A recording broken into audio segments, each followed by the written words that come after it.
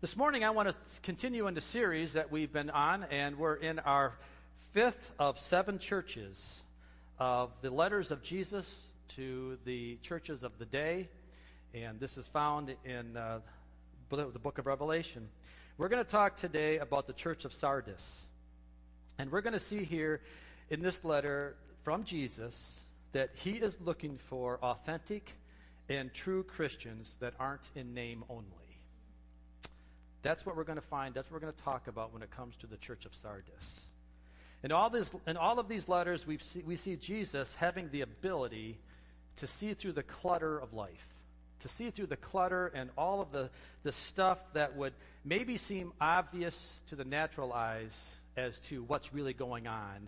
But Jesus sees through the natural into the supernatural, into the inner nature of a man and the inner nature of a church, to see them for what they really are.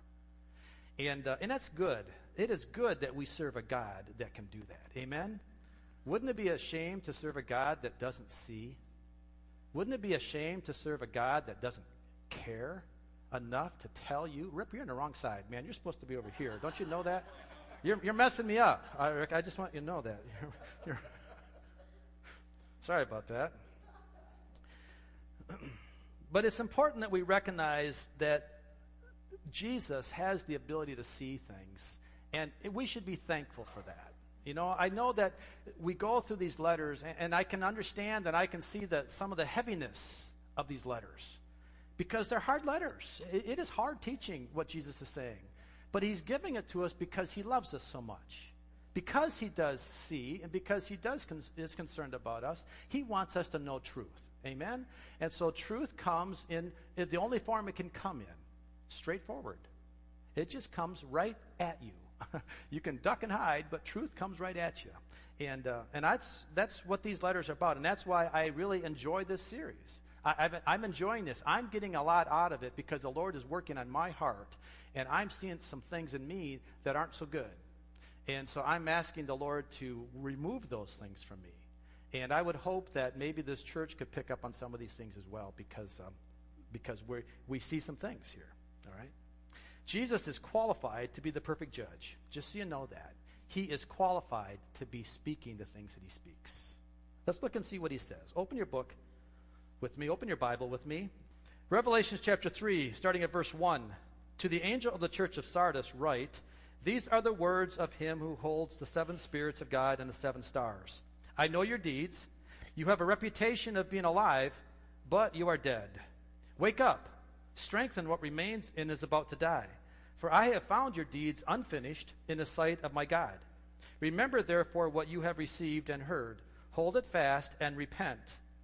But if you do not wake up, I will come like a thief, and you will not know at what time I will come to you. Yet you have a few people in Sardis who have not soiled their clothes. They will walk with me, dressed in white, for they are worthy. The one who is victorious will, like them, be dressed in white.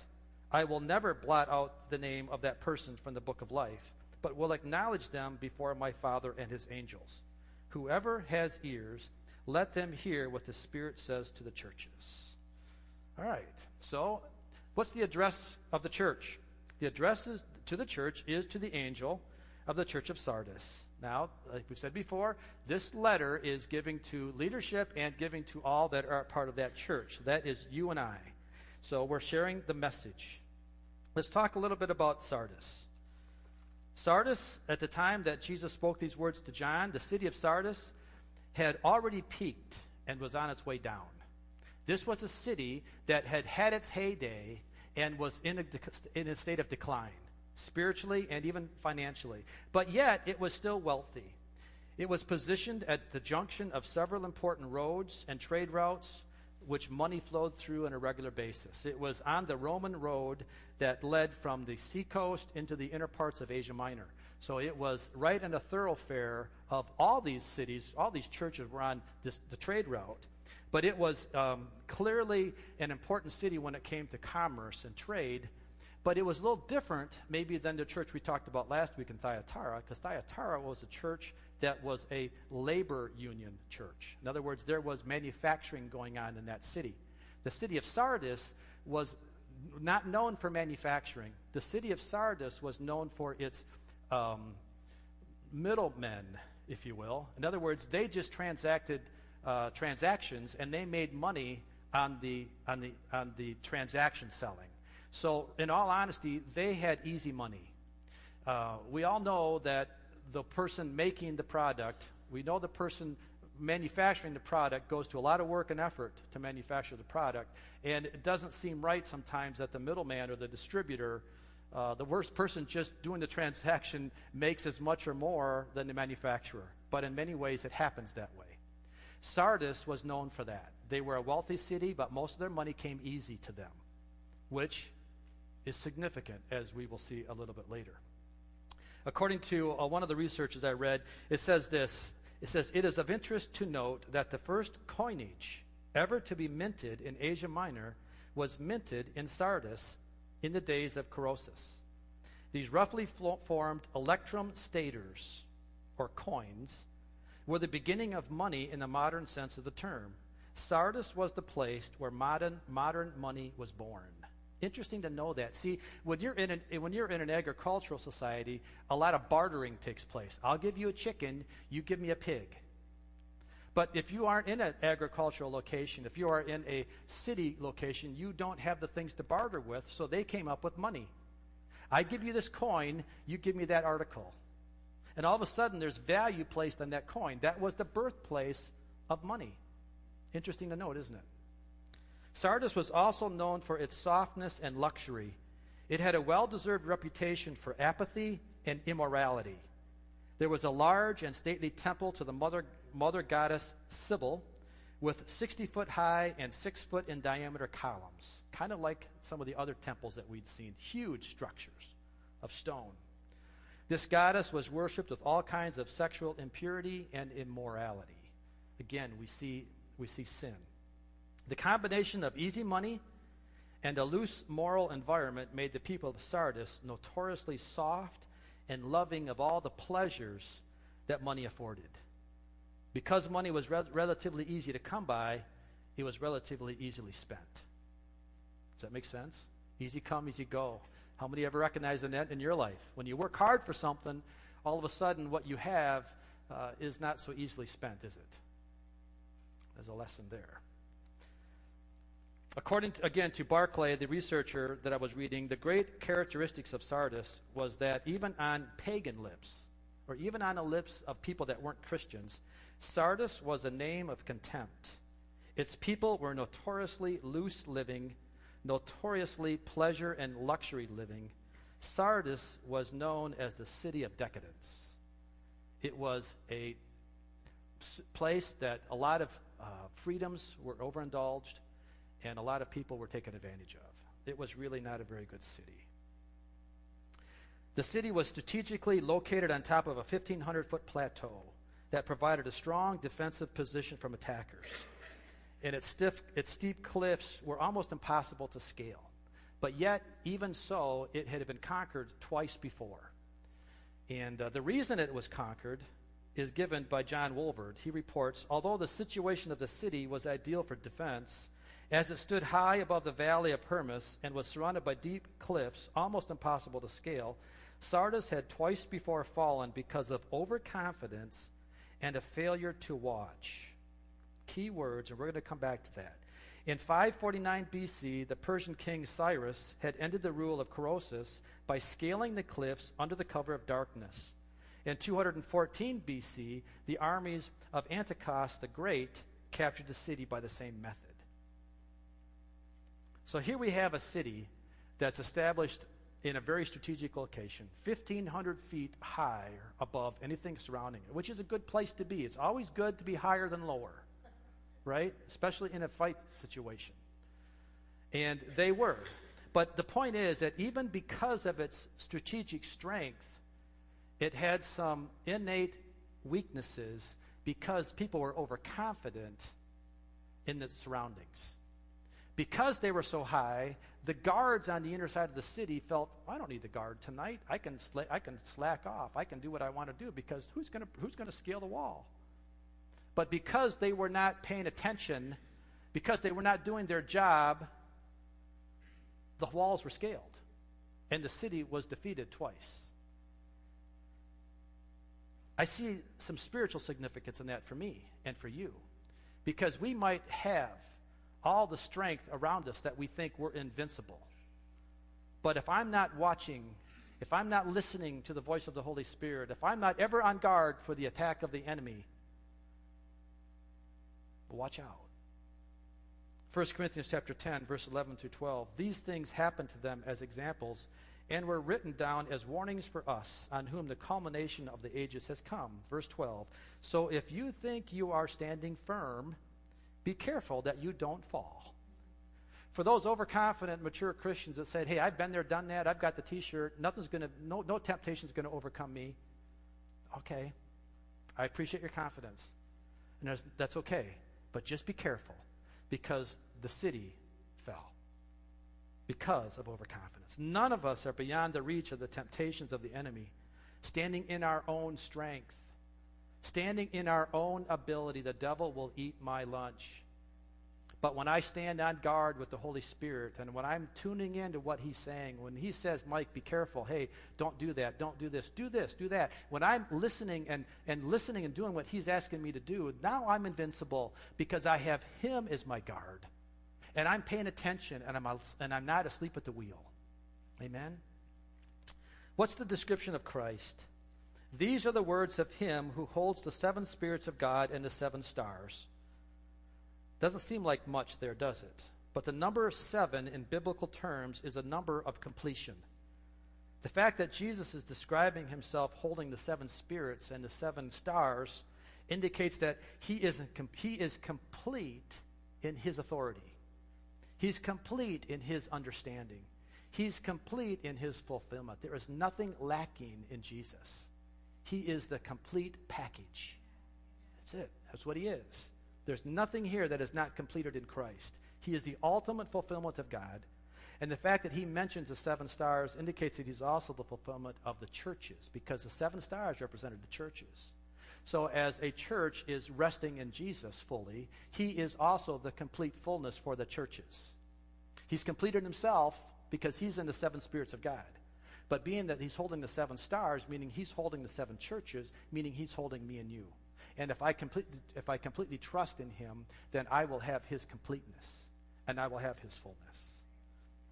We'll see a little bit more of significance of this completion a little bit later, concept of completion, when we talk about the commands of Jesus. So hold on to that thought. We'll come back to that. What's the condition of the church? No, I know your deeds. I know your deeds.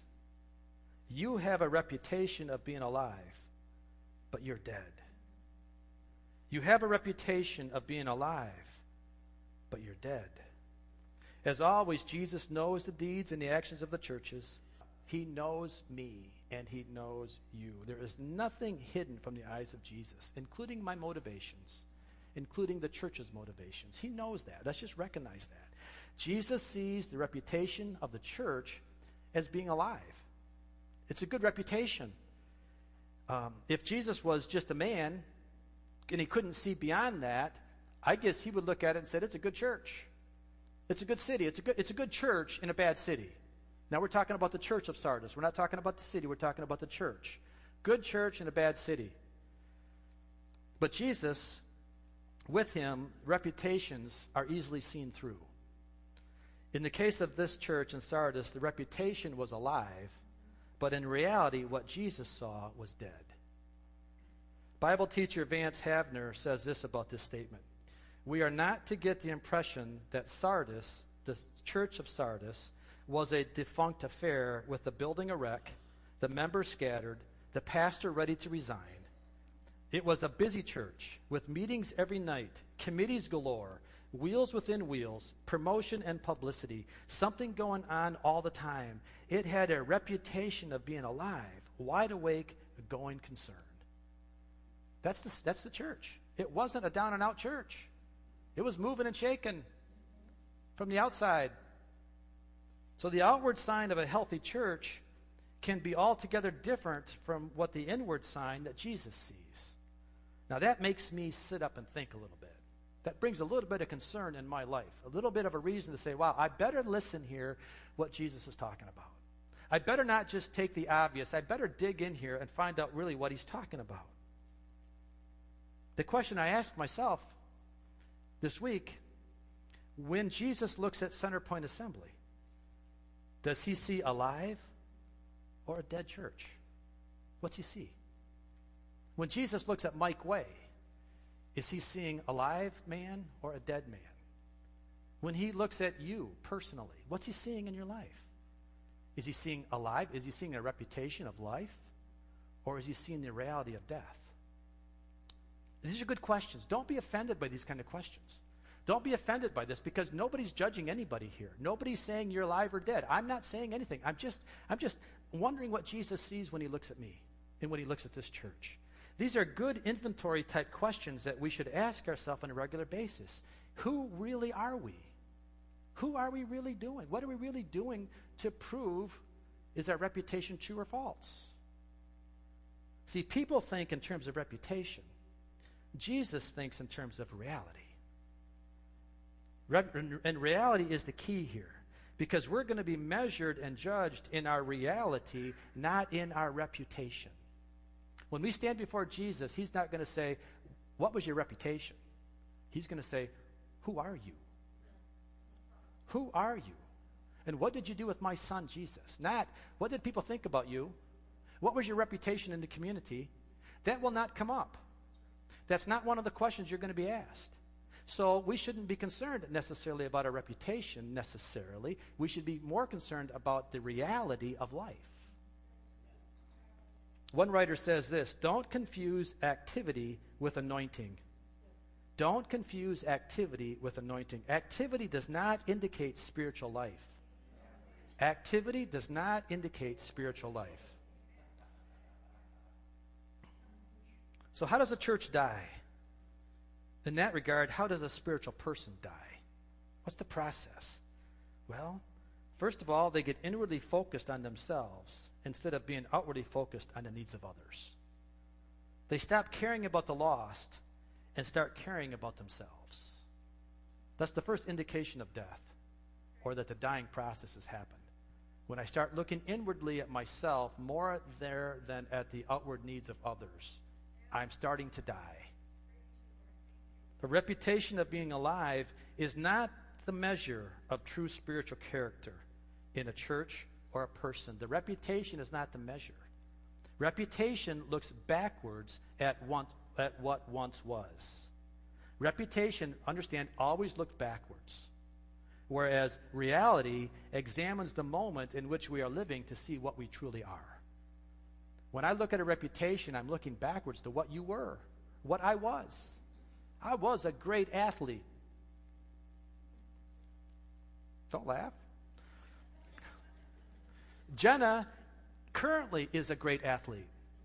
There's a difference here, because my reputation or what I believe may or not be true.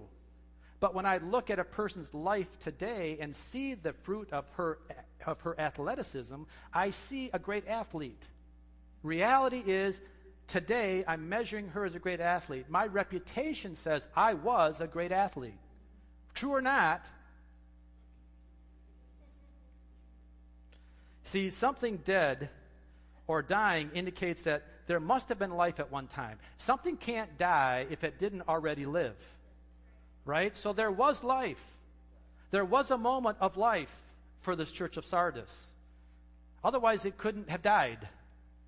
Something that doesn't have life, this chair, this fabric, it never had life, so it's not dead. It's just inanimate. It never had a past. Being dead, hear me, this is important. Being dead indicates there is no struggle, no fight, no persecution. See, it wasn't that the church in Sardis was losing the battle. No, according to what Jesus saw, they already lost the battle. A dead body has lost the battle and the fight is over, unless something supernatural happens. And we'll get back to that at the end of the sermon. But right now, the church of Sardis was dead. See, in this letter, Jesus is not encouraging the believers in Sardis to stand against persecution or stand against false teaching. We don't see any of that in this letter. Probably because there simply wasn't a danger of these things in Sardis. Being dead, the church in Sardis presented no significant threat to Satan. Thus, it wasn't worth attacking. Hear me. Very important that we understand that concept. If I'm dead, I'm not going to be attacked. Understand, Satan has limited resources. He only has a certain set of elements that he can use in his warfare against us. He is unlimited.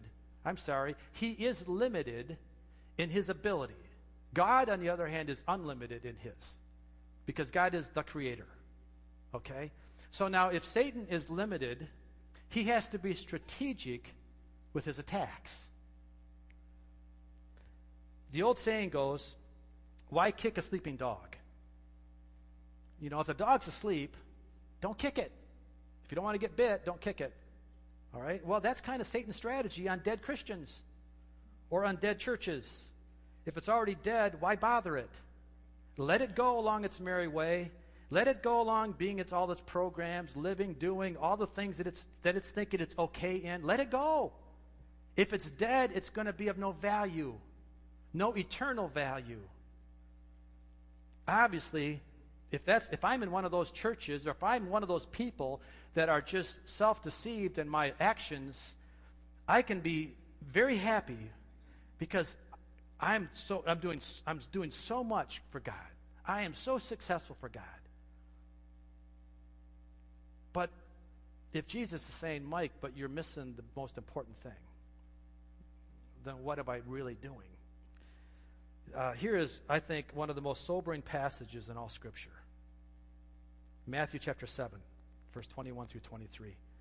Not everyone who says to me, Lord, Lord, will enter the kingdom of heaven, but only the one who does the will of my Father who is in heaven.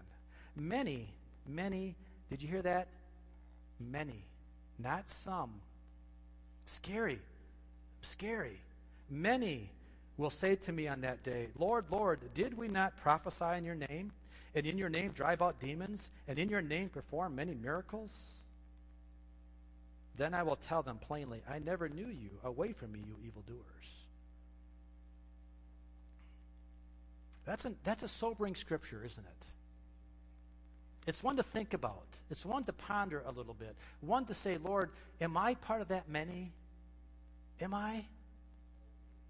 See, Satan's arsenal of evil, though very significant, is limited, whereas God's is not. Therefore, where Satan sees the church to be ineffective already, he wisely chooses to place his attention elsewhere, leaving the dead lying in their death. An active church may seemingly be alive in its busyness of its church functions, but can be spiritually dead and eternally non-productive. And understand that if Jesus sees that, so does the enemy. How do I know if I'm a live church or a dead church? How do I know if I'm a live person or a dead person? Well, we're going to answer that in a minute. But understand that a church or a person with apparent no conflict, no persecution, no stress, no strife, even though it may appear to be very successful, in all honesty, may be dead as a doornail, because there is no satanic attack against it. Now, I'm not saying here that we're to look for problems. Understand what I'm saying. There are seasons, thank God there are seasons of peace and rest, where God gives us peace and rest and joy, and we can say, God, thank you for this reprieve. Thank you that we can enjoy life. Thank you, Lord, that you have things under control and that we can have a peaceful life. That's good. And if you are in one of those times, what I'm not saying is go look for a problem. I'm not saying go look for stress, because it will find you soon enough anyways. I'm just saying that if your life is known for that, if this church is known for that, I'm just saying look a little deeper and say, maybe I'm dead, and maybe the devil's not attacking me because he doesn't want to wake me up. The rebuke of Jesus, it's really simple. You have a reputation of being alive, but you're dead. Jesus sees through reputation and rebukes the church in Sardis for being spiritually dead. What's the command? The command from Jesus, look at verse 2. Wake up, strengthen what remains and is about to die, for I have found your deeds unfinished in the sight of my God. Remember, therefore, what you have received and heard, hold it fast and repent. What was Jesus' command? Wake up. Wake up, church. Wake up, people. Know the difference between reality and reputation. Know reality before it's too late. This church in Sardis was lulled into a spiritual death walk by its comfortable, easy living mentality. And Jesus was giving them a wake-up call before he gives them his final judgment. He says that he finds their deeds unfinished in the sight of my God. Remember the saying, it's not how one starts, it's how one finishes. Thank God for that. Thank God for that. Because I can be started down the wrong path and I can get finished on the right path and I'm good. Or I can get started on the right path and fall off to the wrong path and I'm not so good. It's not how one starts, it's how one finishes. It's obvious here that this church started many things, but finished very few. Remember, we just said before that Jesus is talking, he described himself is a God of completeness. He who holds the seven spirits of God and the seven stars, the number 7 indicates completeness. Jesus is all about completing what he starts. He leaves nothing unfinished. And rest assured that his attention for me and for you and for this church is to finish the job. He is not here to self-start something and then let it die off. That's not his plan. His plan is to complete this church, complete the mission and the purpose of this church, and the mission and purpose of you as an individual. Philippians chapter 1, verses 4 through 6. In all my prayers for all of you, I always pray with joy. This is Paul speaking to the church in Philippi. Because of your partnership in the gospel from the first day until now, being confident of this, that he who began a good work in you will carry it on to completion until the day of Christ Jesus. That's who we are, folks. That's who we are. We are a church of completion because we're following Christ. And we're not going to let our reputation of aliveness cloud the reality of who we are and what we're doing. Therefore, Jesus is telling the church to remember what it is you started. Go back to the basics of what you heard and hold fast to it. It reminds me of the encouragement Paul gave to Timothy about remembering Timothy's spiritual foundation. 2 Timothy chapter 1, verses 5 through 6. I am reminded of your sincere faith, which first lived in your grandmother Lois and in your mother Eunice, and I am persuaded now lives in you also. For this reason, I remind you to fan into flame the gift of God which is in you through the laying on of my hands. Sometimes spiritual fervor can wane. Sometimes we can just get tired. Sometimes we can just burn out because we're doing too much on our own effort. Paul is telling his spiritual son Timothy, stop. Remember your foundation. Remember what you learned as a young boy, and remember the strength in that. And then fan that flame into reality today. Stop doing it on your own, Timothy. Stop doing it in yourself. But go back to your foundation. Go back to what you once were. Hold fast to that and fan that little ember into a full flame again. And then let me, Jesus, let me, the Holy Spirit, let me complete you. Amen. Thank you, Jesus, for that. I need that. I need that because there's many times where I've been tired and you've been tired. You've been burned out. Ricky, I know you've been tired, man, but hang in there. Fan that flame. Amen. Rip, you've been tired. Hang in there, man. Fan the flame. Yeah.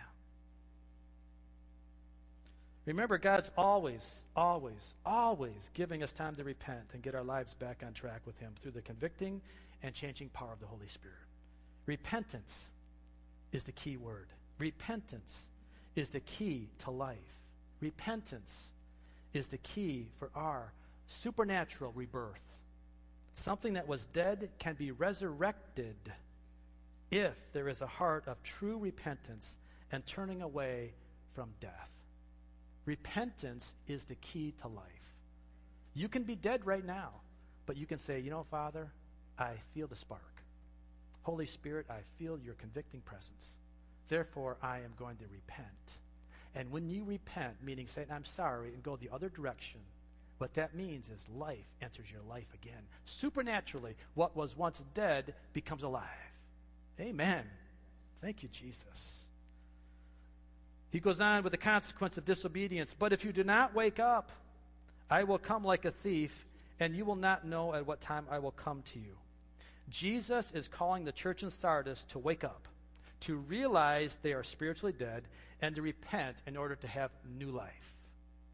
If they don't, God's still coming back. That doesn't change God's schedule of events. He's still coming back, and you won't know when he comes. He's still coming back. He says to them, I will come like a thief, and they will not be ready to defend themselves. Coming as a thief is not a good thing. So be ready, wake up, repent. How does this apply to us today? What's the application we can get from this? Wow. This is a huge wake-up call for the Church of America. This is a huge wake-up call for the 21st century church. This is a huge wake-up call for Center Point Assembly. This is a huge wake-up call for Mike Way. Wake up. Remember the foundational teaching I once had. I once loved the Lord with all my heart.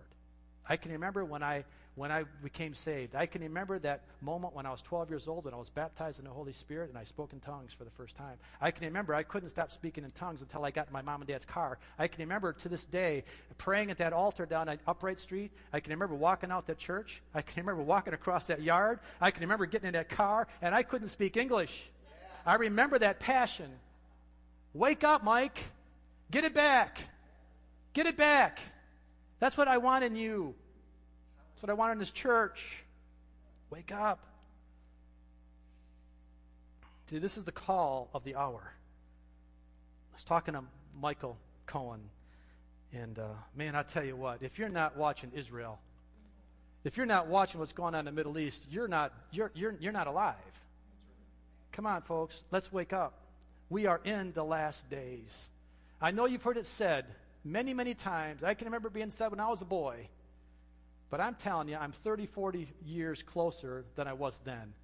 So that much for a fact. I'm that much closer to the end days. So wake up. See what's going on around us. And let's be the church that's alive. Let's not be the church resting on our reputation. Let's be the church alive in Charlevoix. Let's be the church that is striving forward. Let us not be lulled into the deception of reputation. Amen. Good or bad. Amen. Thank you, Jesus.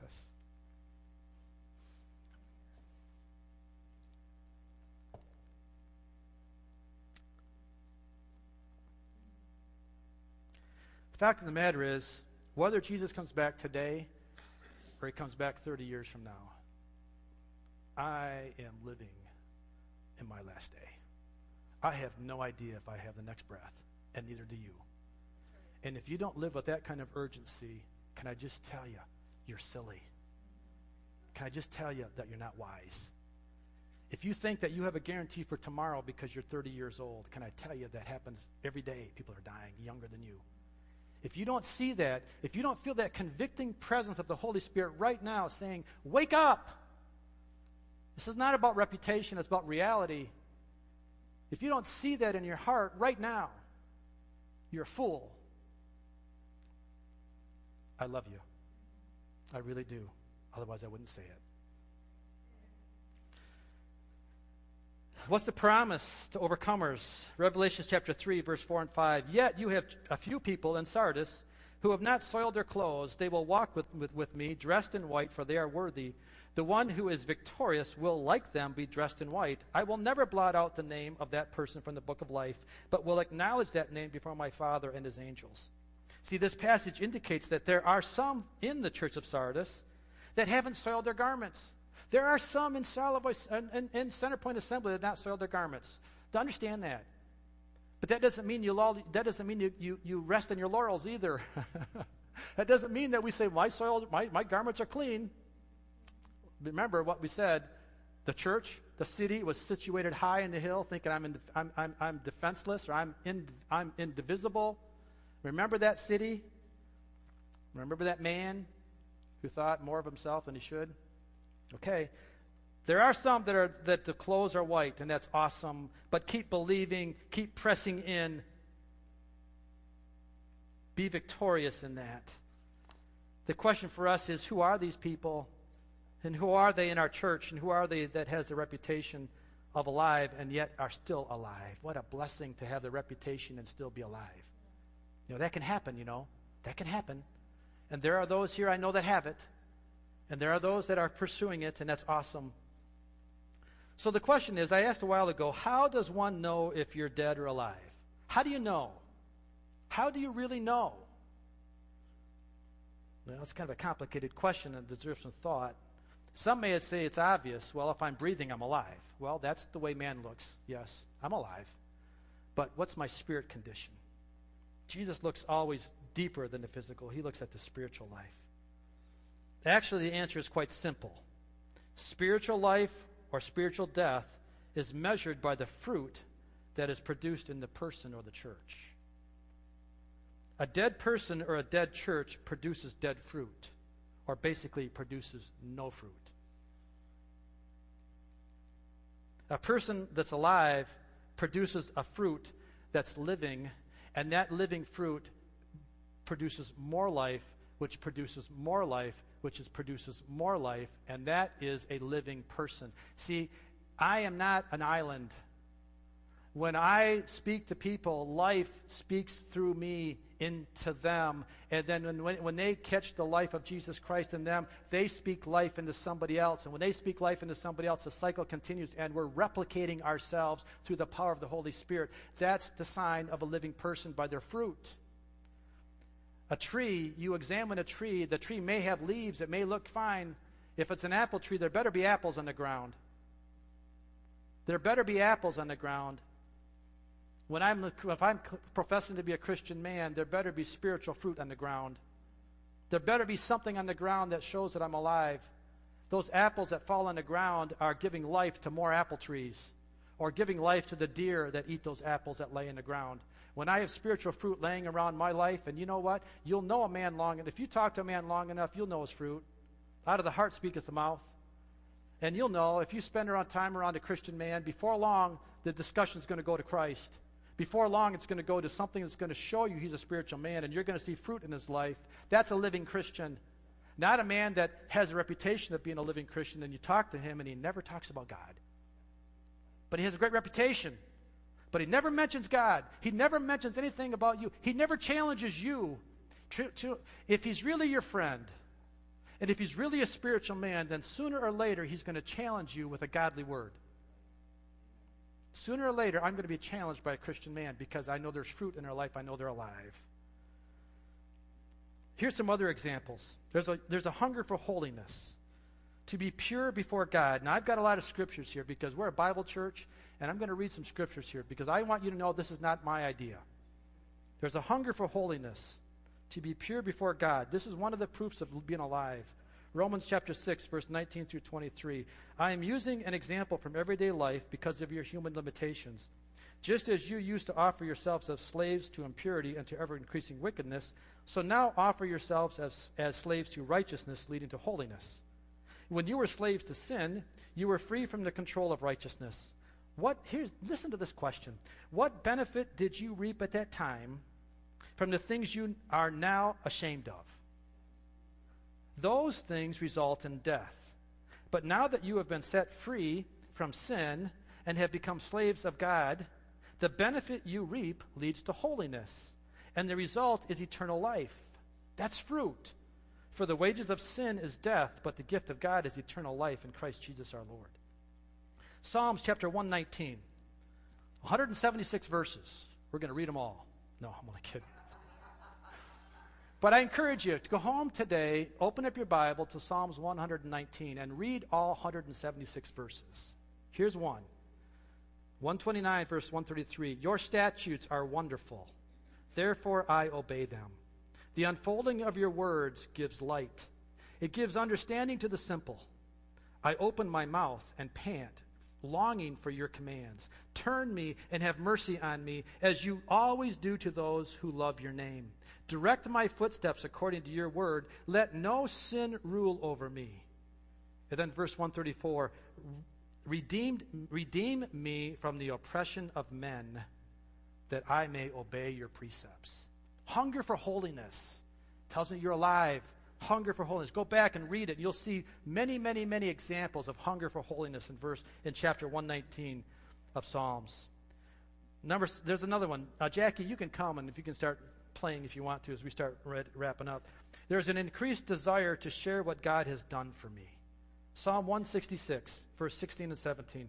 Come and hear, all you who fear God. Let me tell you what he has done for me. I cried out with my mouth. His praise was on my tongue. If you're alive, you're going to share your life with somebody. You're not going to say, oh, it's religion is personal. Nonsense. It's not personal. It's life. If you love your neighbor, you're going to share life with them. It's not personal. It's about sharing what you are. That's life. If you're dead, you'll say it's personal. Number 3, our actions and our words and actions betrays the true condition of the heart. Luke 6:43 and 45. No good tree bears bad fruit, nor does a bad tree bear good fruit. Each tree is recognized by its own fruit. People do not pick figs from thorn bushes or grapes from briars. A good man brings forth good things out of the good stored up in his heart, and an evil man brings evil things out of the evil stored up in his heart. For the mouth speaks what the heart is full of. Another example, our desire should be to do good for people.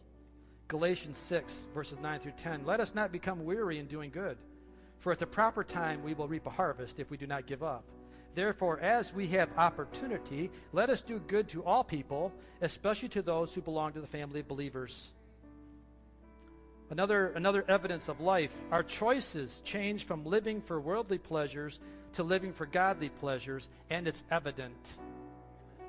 Romans chapter 8, verse 5 through 8. Those who live according to the flesh have their minds set on what the flesh desires. But those who live in accordance with the Spirit have their minds set on what the Spirit desires. The mind governed by the flesh is death, but the mind governed by the Spirit is life and peace. The mind governed by the flesh is hostile to God. It does not submit to God's law, nor can it do so. Those who are in the realm of the flesh cannot please God. And then skipping down to verse 12. Therefore, brothers and sisters, we have an obligation, but it is not to the flesh to live according to it. For if you live according to the flesh, you will die. But if by the Spirit you put to death the misdeeds of the body, you will live.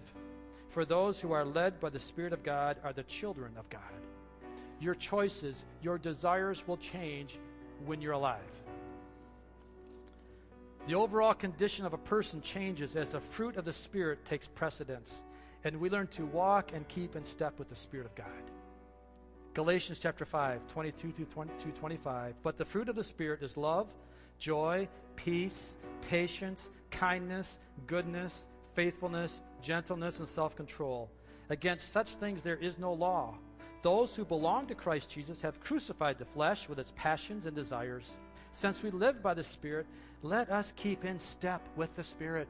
That's life.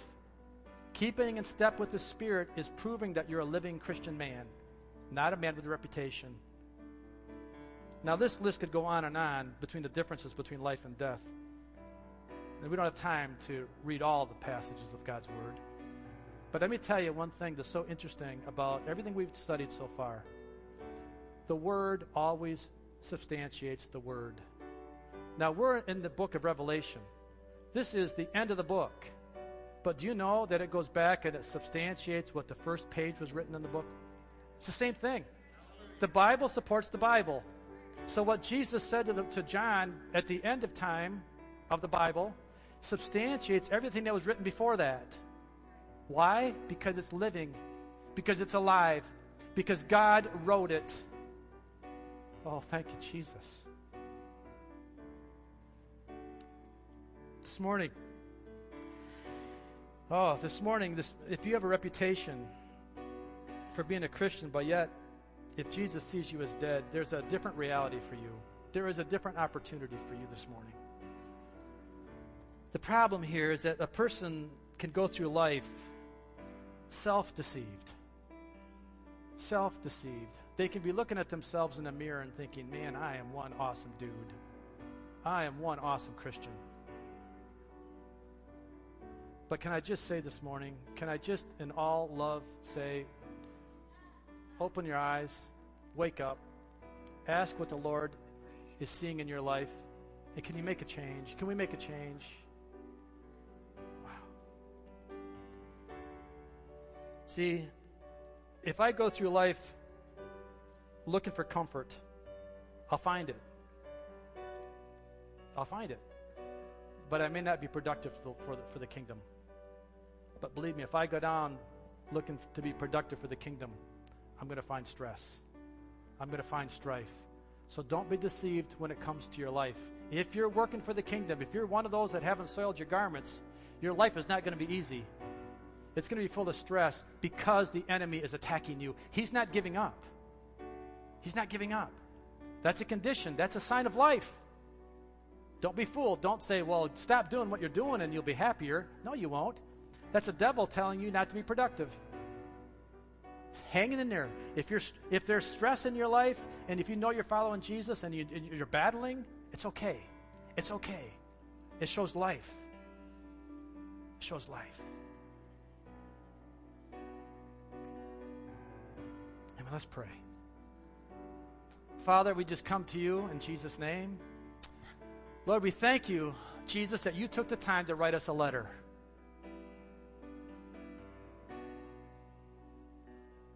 That you took the time to care about me. That you take the time today to care about me. I'm so thankful for that. So God, I pray right now that our spiritual eyes would be opened. Lord, I pray that our blinders would be taken off. And that we would see ourselves the way you see us. And Lord, for those that see ourselves here this morning with a little bit of soil on our garments, do we know that you have an opportunity to clean that? You have an opportunity to give us unsoiled garments again because you'll give us new life. So this morning, as you are examining your heart, and if you may have some soil on your garments, don't give up. Don't give up. Just recognize that. And recognize who can clean it. And recognize who can give you new life. So this morning, as all eyes are closed, and you're looking at your life, if you have any soil in your garments, do you want it clean? If you do, just lift up your hand. Just say, thank you, Jesus. I see the hands. I see them. It's good. Lord, I have soil in my life. I need it cleaned up. I just asked you, Jesus, that you would just be there, and I would be so attuned to you, Lord, that my reputation would be that I'm alive, and my reality would be that I'm alive. I want both, God. I want both. And I can have both as I seek you and as I press in throughout this day and more importantly throughout this week. This is not just a Sunday morning message. This is a life message. This is a message that goes through my lifetime, God, that I'm constantly seeking you. I'm constantly, Lord, asking you to measure my life according to reality, not according to reputation. God, I thank you. I thank you for freedom. I thank you for mercy. I thank you for grace. In Jesus' name. In Jesus' name, amen. Amen. Have a great day today as you go. Just know that the Lord's on your side and know that you can be victorious. Amen. Amen. Thank you, Jesus. Amen.